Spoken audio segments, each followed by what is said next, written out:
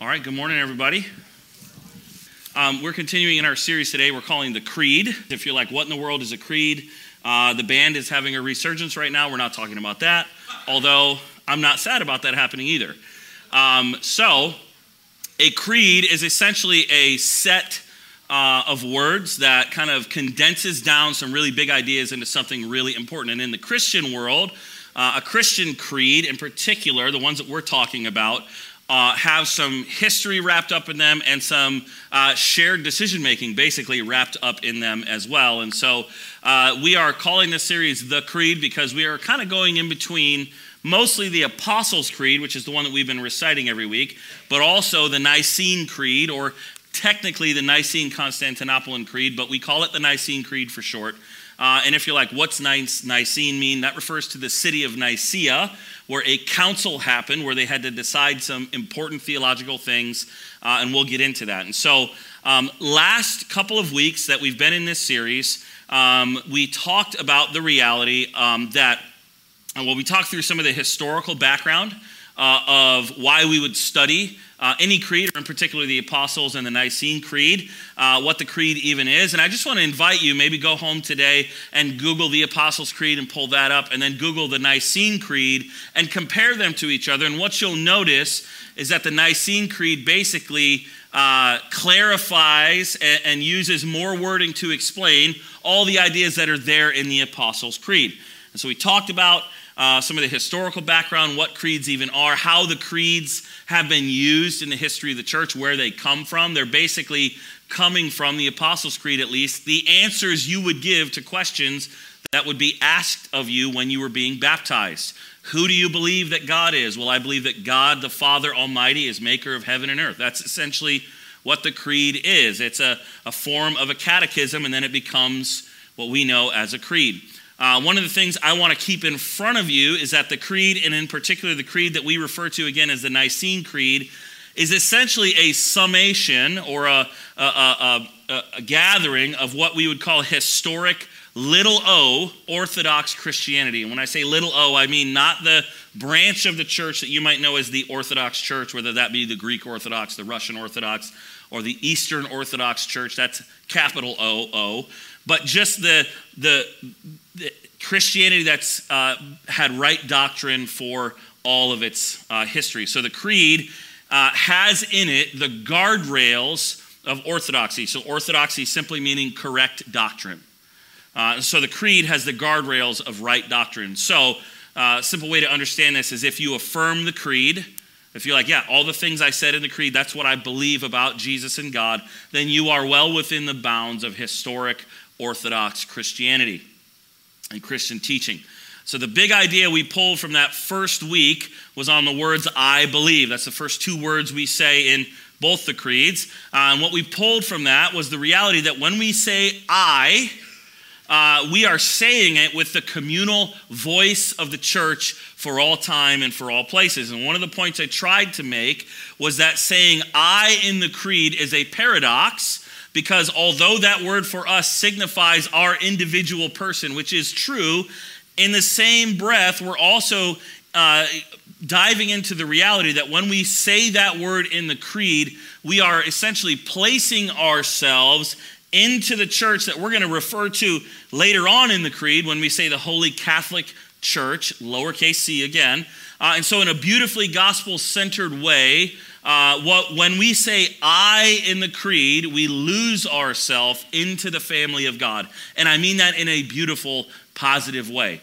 We don't lose our individuality. In fact, individual human rights in Western culture are 100% based in the Bible and Judeo-Christian values. So understand that Jesus brings individual value to you, but also when we say the word I in believe, we're saying it in a communal sense. So there's a paradox there.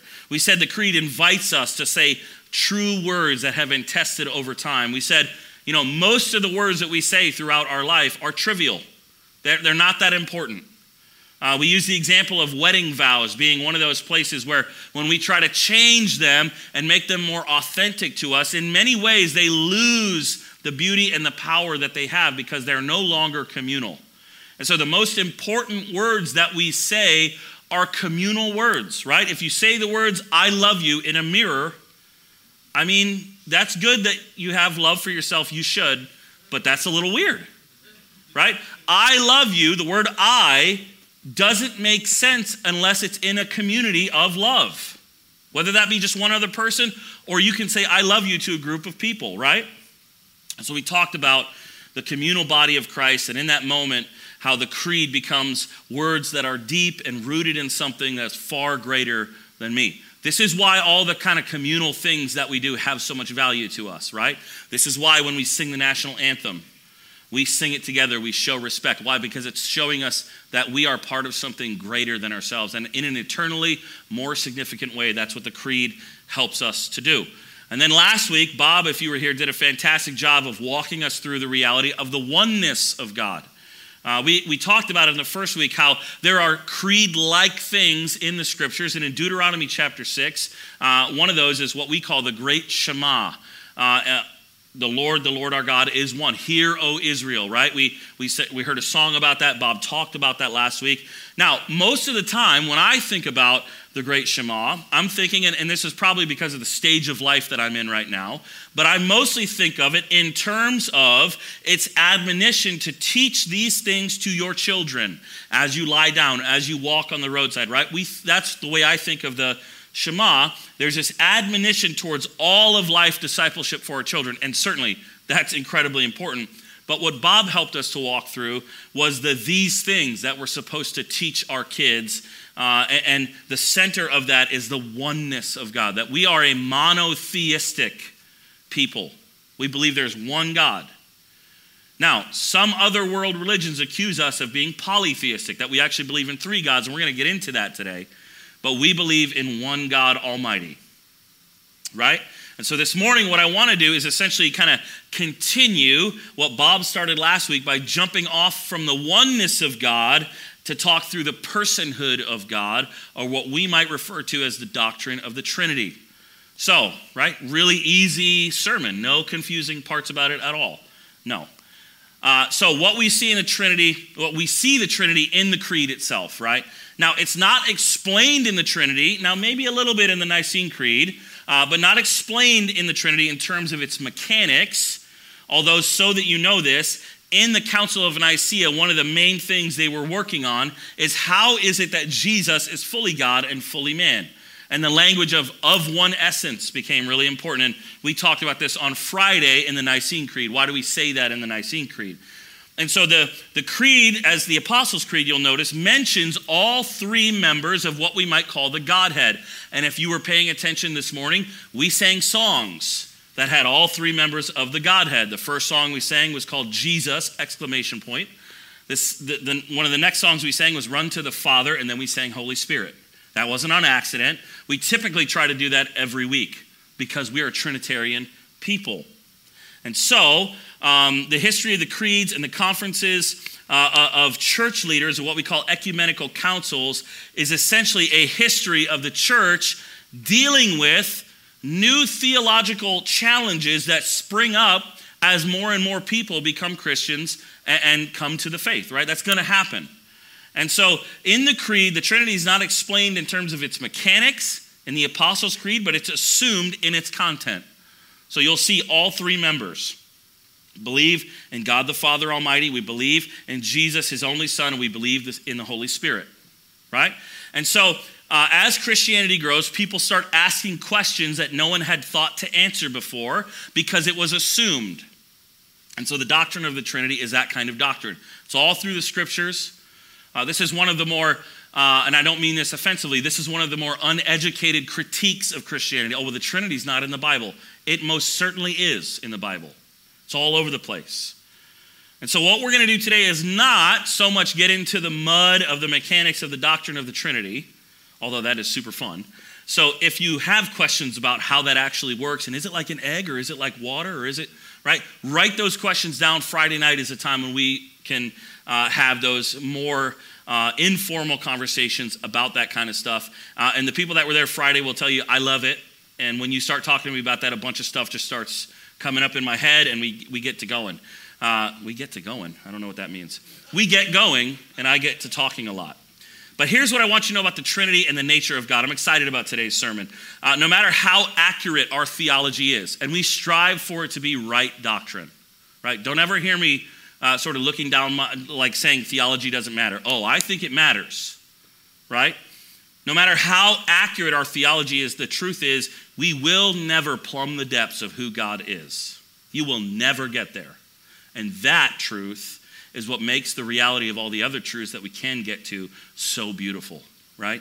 Scripture tells us that God is great, that his greatness is unsearchable. This is something that the theologians call the unsearchableness of God, or his inscrutability. You can't get to the bottom of the depths of who he is, and that he is unfathomable, that he's impossible for us to fully comprehend or fully understand. God is an ocean. There is no bottom, and at our best, we are like kids who are splashing around on the shore, right? That's the best we can do. So it's true that we cannot have comprehensive knowledge of God, but it's also true that we can have true knowledge of God. I can know God even though I can't know him fully. The psalmist even says, your thoughts are above my thoughts. Your ways are above my ways. And it was no accident that God created us with the ability to understand that we can't understand. That's no accident. And so we can truly know him because God is transcendent and he's infinitely far above us, but also he is immanent. And we'll get into this. He has revealed himself to us, has made himself near, and has made himself known to us through the person of Jesus in the gospel, who invites us into the Trinitarian community. And so today, what I want to do is just think about the community of the Trinity, and the community, or as the scripture we will read calls it, the fellowship of the Trinity. So here's why I want to focus on this reality in the creed this morning. Our fellowship with the Trinity is the key to Christian life. Okay, you can turn there if you want, but I have this verse on the screen for you. Oh, the technology's working. Yeah, well, we don't cross fingers. Thank you, Lord. Right? You can turn there if you'd like, but 2 Corinthians 13:14. This passage might be familiar to some of you. We've used it here as a benediction or a blessing at the end of the service. It's used in a lot of traditions for that. But you'll also notice the image I put on the screen. This is an important image. We're going to get into some of the fun stuff in this image in just a bit. But here's the text of the scripture I want to just focus on today. The grace of the Lord Jesus Christ and the love of God and the fellowship of the Holy Spirit be with you all. So this is from a letter or an epistle from the Apostle Paul, one of the greatest teachers in the history of the church, the greatest missionary in the history of the Christian church, to the Corinthian church, so all the Christians gathered in the city of Corinth. And here's what Paul is saying to them. He's commending the fellowship of the Spirit. So let me talk a bit about this image, because it kind of gets us there in terms of the Trinity and what we want to think about today. So this is an icon by a 15th century Russian Orthodox icon painter or an iconographer named Andrei Rublev. He's considered one of the greatest iconographers of his time, maybe of all time. And if you know the book of Genesis, you might be seeing this and thinking, this seems like a depiction in the story of Genesis chapter 18 of the three men who visit Abraham and Sarah and promise this son. And if you're thinking that, then yes, you're correct. That is part of what this icon is showing, but also this is a depiction of the Trinity. And if you're unfamiliar with Orthodox iconography, oh man, come on Friday night, we're going to get real nerdy. There's perspective, there's color, there's all kinds of amazing stuff. I get really moved by this. My wife and I were vacationing in St. Augustine, Florida one time, and we just kind of happened on an Orthodox church. And we went inside, and it was covered on the inside with icons. And I had taken a class in college, and so I kind of had some pretty fresh knowledge of what this symbolism was doing. And I was just walking from icon to icon, just crying, because I just was like, there's no words for the beauty of what's going on in these. And so I hope to maybe pass some of that on to you today. Now, I'm not even going to get close to the fullness of the iconography here. This is going to be Icons 101, maybe, if that. But I love them because they have so much to teach us and to show us. And so I want to walk you through some of the artistic genius of this icons and icons in general. So the first thing I want you to notice is that this icon clearly depicts the oneness of God. So here's how we see that. All three of these figures, all three of these angels are they're the same in form and size. You notice that? All three carry the same staves in their hand. Now, you might not be able to see them, so let's see if this will work. You can see right here, and right here, and right here. Is that showing up? Yeah, that is. They have like a staff in their hand, or a stave, right? So they all three have the same one. They sit on the same type of seat. If I go back to the picture where you can see the whole thing, they're all three sitting on the same type of equal throne or seat. They're clothed in the same types of garments, and yet each one is individually distinct. We'll get to that. The characteristics of the colors of the garments works with a limited palette of colors. There's that deep red or purple. There's a pale green. And the one color that's common to all three of them is that blue that you see, that intense blue. And so we saw from last week, our God is one, and that's part of what's depicted here in this icon. But now, let me just show you a few things about the persons of the Trinity in this icon. So the first person we see on the left is the Father. So this figure here is the Father on your left. Now, what you're going to notice about him is that very little of the blue color is shown. It's mostly veiled, right? And so we have not seen God the Father. He has not fully revealed himself to us in his person. And so we also see that, if I go back to this one, we also see right behind him, there is this house, which is representative of the idea of hospitality, that God is calling us home to him. Okay? So that's the person of the Father. The central person here, of course, the central figure is representing the Son. We see Jesus here, and what do we see about his clothes? His clothes, if I go back to this full picture, are actually predominantly blue. Most of what you see of this figure is blue because he has been revealed to us. And in him we see the glory of God. So think of the blue representing the glory, the godness of God, right? We also see that he has, in this version, it's a deep red. In some, it's purple, which with gold. If you notice there on his sleeve, he has gold. Actually, it's said that he has, both sleeves are gold. You just can't see it because it's behind the blue. That's one of the beauties of icons. There are things that the artist says are there behind that piece that you can't see, but it's there because beauty is awesome, basically. So he has this deep purple and this gold representing his royalty. He's the chosen one of Israel. And we see behind him this tree, which is an oak tree, which represents the tree of life and also the wood that he died on the cross to invite us into the community of love. And we're going to get into that. And then finally, on the right there, we see the figure representing the Holy Spirit. Again, we see the blue showing us the Holy Spirit has been revealed to us, but now we see that he is wearing green, which is the color in some traditions of the church of Pentecost. But also green, right? Think about spring. Green is the color of new life. And so the Holy Spirit brings new life. But what do we see behind the Spirit here? We see this rock formation or these mountains behind him. And it looks like, and you're right if you're thinking this, they are bowing towards the authority of God. That all creation is under his authority. But also in the Bible, a rock or a mountain, a high place, is a place where we meet with God, right? You see that throughout the scriptures. And so now through the Holy Spirit, we have a meeting place with God. You don't have to go anywhere to meet with God. You don't have to come here. You don't have to go on a mountain to meet with God. If you know and love Jesus, the Holy Spirit indwells you. And in fact, you are the meeting place of God for the world.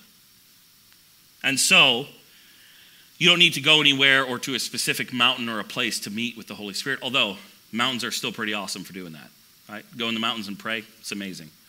But just a few last things. Again, I'm not even going to get into all of the symbolism here. But I want you to notice the posture and the gestures, the hand gestures of these three figures. They all have their hand held in a specific way, right?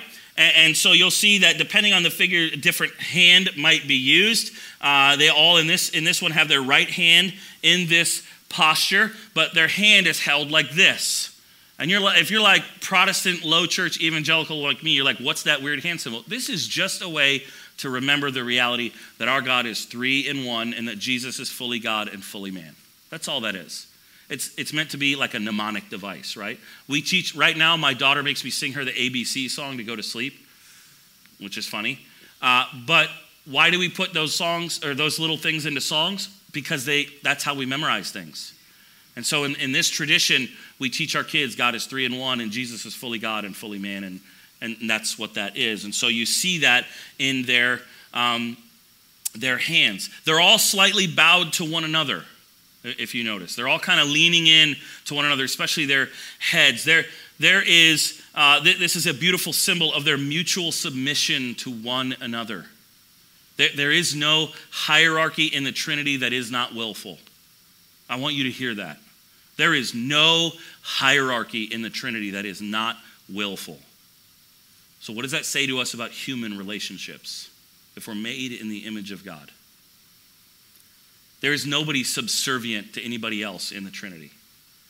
And there's a whole sermon there on the idea of submission, biblical submission to one another. That's for another day. Now, there are some who see this as a depiction of the decisive moment when the Father in eternity past decides to send the Son for our salvation, and they see the symbol of the chalice in the shape of the figures. Let me see if I can do this some justice here. You may not see this right away, but there is supposed to be a chalice.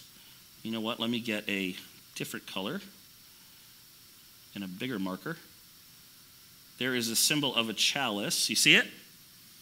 In the shapes of the two outer figures surrounding Jesus who comes as the sacrifice. So there is some really beautiful things in this painting. But the single most important thing I want you to notice is this right here. And it's not the chalice you see there. That's got meaning. It's not that little red square. That's got meaning. I want you to notice that there's an open spot at the table. And that spot is for you.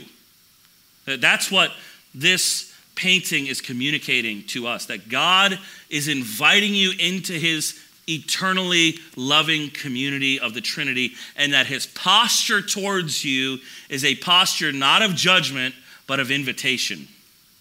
So maybe you come in here and you think, I got to get everything right because God's going to judge me. No, God is leaning into you, just waiting for the first little tiny sign of you turning towards him. And his posture is to come towards you in Jesus. Right? So that's the beauty of this icon. So let's go back to our text now for a little bit. The grace of the Lord Jesus Christ and the love of God and the fellowship of the Holy Spirit be with you all. Again, so this is a letter from Paul to the Corinthian church. And here, Paul, again, is commending the fellowship of the Holy Spirit. So if we go to 1 John 1, we see in the scriptures that we also have fellowship with the Father and with the Son. We have fellowship with the triune God. And that word fellowship, I know we say it all, the fellowship hall, right? That word fellowship carries the idea of real relationship. It's a two-way street.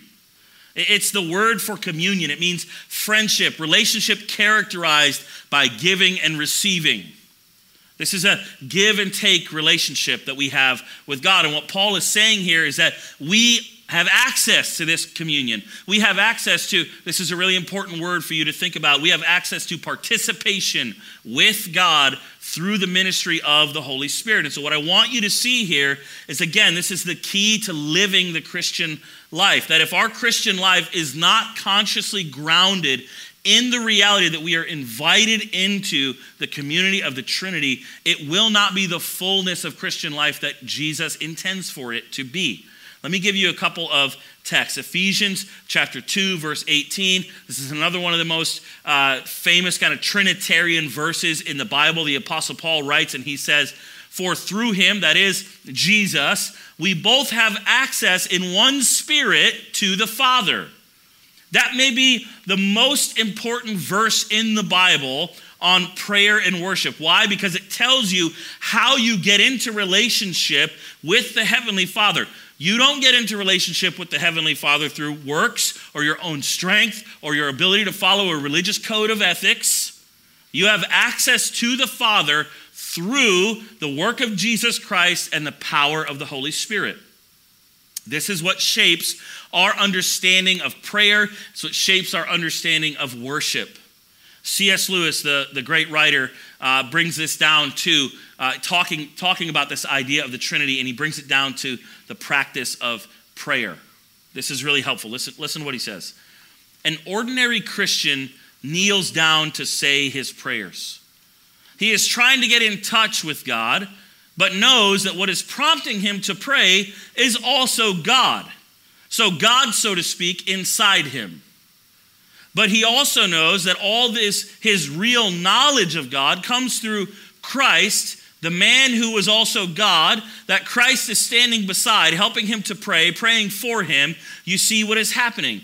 God is the thing to which he is praying, the goal he is trying to reach. But God is also the thing in him which is pushing him on. It's the motive power. God is also the road or bridge along which he is being pushed to that goal, so that the whole threefold life of the three-personal being is actually going on in that ordinary little bedroom where an ordinary person is saying their prayers. This person is being caught up into the higher kind of life of the Trinity. He is being pulled into God by God. And if you're like, ooh, that language is kind of weird, you're right, it is a little bit, right? It feels kind of like, ooh, a little dangerous. But here's what you got to remember. The Trinity is beyond us. So trying to explain it and talk about it is going to feel a little bit like, I'm getting close to danger. And if you think I can fully explain the Trinity, you have stepped into danger and probably heresy, because you can't, right? So every time we say our prayers, if you're praying in line with the gospel, if we're praying according to what the shape of the gospel, in our prayer life, we're addressing the Father, and you're addressing the Father because of what Jesus the Son has done for you, and you're doing so because of the Holy Spirit's work within you that makes you want to go to the Father. And so that's one reason it's really important for us when we pray in the name of Jesus, right? That's not a throwaway word for us. Those are not just words we say mindlessly at the end of a prayer. The reality is the only way you get to the triune God is through Jesus. And Jesus said this. He said, I am the way, the truth, and the life. And I always want to remind you of this. He didn't say, I'm the path to the way, I'm the path to the truth, and I'm the path to the life. He said, I am those things. No one comes to the Father except through me. Which means if you don't know Jesus, you don't know God. If you don't know Jesus, you can't know God. If you don't come to God through Jesus, you don't get to God. There is no access to God apart from Jesus, but through Jesus, what is there? There is actually real access to God and with God as our Father and in us in the Spirit. One more passage, John 16, verses 13 to 15. Here, Jesus is speaking about the gift of the Holy Spirit. And it's pretty amazing what he says here. It's really important for us when we think of the Christian life. He says this, when the Spirit of truth comes, that's the Holy Spirit, it's capitalized. When the Spirit of truth comes, he will guide you into all truth. For he will not speak on his own authority. There's that divine submission. But whatever he hears, he will speak, and he will declare to you the things that are to come. He will glorify me, for he will take what is mine and declare it to you. All that the Father has is mine. Therefore I said that he will take what is mine and declare it to you. You see the invitation into community that Jesus is saying here? He's saying, look, the Holy Spirit doesn't speak anything unless the Father tells him to speak it, and the Father gives what the Holy Spirit needs to speak to us so that we can hear it. And all that the Father has, Jesus says, is mine. And so for what I said, I take what is mine and I give it to you. You see, that's the open chair at this table. Jesus is saying, I get from the Father everything, and I want to give it to you. I want to invite you into the community. And the Holy Spirit is speaking to you words from the Father. And the Father is like, listen to the Holy Spirit. And Jesus is like, listen to the Father, listen to the Spirit. It's this divine, beautiful, interactive community in the Trinity, and you're invited into it. This shows us the Trinitarian pattern of our relationship back to God. It's through the Spirit, through the power of the indwelling Holy Spirit, through the priestly work of Jesus, the Son, who is the only mediator between God and men. I am not your mediator between God and man. I'm not your priest. You have one mediator between you and God, and that's Jesus. To the Father, so that grace and strength and glory and all of those things come to us from the Father through the Son, applied by the Spirit, and our faith and our prayer and our worship, they come from us by the Spirit through the Son back to the Father. And so if you remove that, you're taking out the fabric of the Christian life. It gets reduced to moralism. That's not what Christianity is. We're not a set of rules. If we remove that relationship, we become just a keep the rules, try to live by Christian principles and Christian ethics, but without power. And I don't know if you've lived more than 30 seconds. You can't do it for very long. Right? And our religion then, without a mediator, without a relationship, turns into this cold, harsh thing that people leave the church over. In fact, it turns into something that's not even Christian. It turns into something that's cold, dead religion. Christianity is about relationship. And I know we like to say that it's not a religion, it's a relationship. But what does that actually mean? It means that Christianity is about an invitation into the real life of the Trinity. It's an invitation to sit at this table. It's relating to the Father through the Son in the power of the Spirit. This is true of every aspect of Christian life. Let's just walk through a few examples. What's faith, right? It's the grace of trust by which we connect to God our Father through Christ by the Spirit. John Calvin said it this way: prayer is the chief exercise of faith. It is the primary means through which we worship the Father and express our trust in Jesus and our dependence on the Spirit. That's faith. What about love? Vertically, love is the expression of our love to the Father through the Son because of the work of the Son through the Spirit. But horizontally, love is the expression of the love of Jesus to others. Jesus himself loving others through us. What about service? Serving others. It's an imitation of God's love in Jesus by giving yourself away, by giving your time, your attention, maybe your dollars, your energy in practical ways to meet the needs of others. What about holiness? Holiness is our imitation of the character of God's holy, pure love revealed in who? Jesus, and given to us by the Spirit. The fountain of all love and grace is the love of the Trinity. It's the foundation of the gospel of our salvation. It's the grace and the relationship that we're invited to in the Trinity. And the key to living the Christian life is the fellowship of the Trinity. It is. Let me just end with one more quote from C.S. Lewis. This is from near the end of Mere Christianity. If you haven't read that book, you got to read it. C.S. Lewis has this amazing statement about our relationship with God. He says this: in Christianity, God is not a static thing, not even a person as we understand it, but a dynamic, pulsating activity, a life, almost a kind of a drama, almost, if you will not think me irreverent, a kind of dance. The whole dance or drama or pattern of this three-personal life is to be played out in each one of us. Or putting it the other way around, each one of us has got to enter that pattern, take his place in that dance. There is no other way to the happiness for which you were made. If you want to get warm, you must stand near the fire. If you want to be wet, you must get into the water. If you want joy and power and peace and eternal life, you must get close to, even into the thing that has those. They are a great fountain of energy and beauty and life, spurting up at the very center of reality. If you are close to it, the spray will wet you. If you are not, you will remain dry.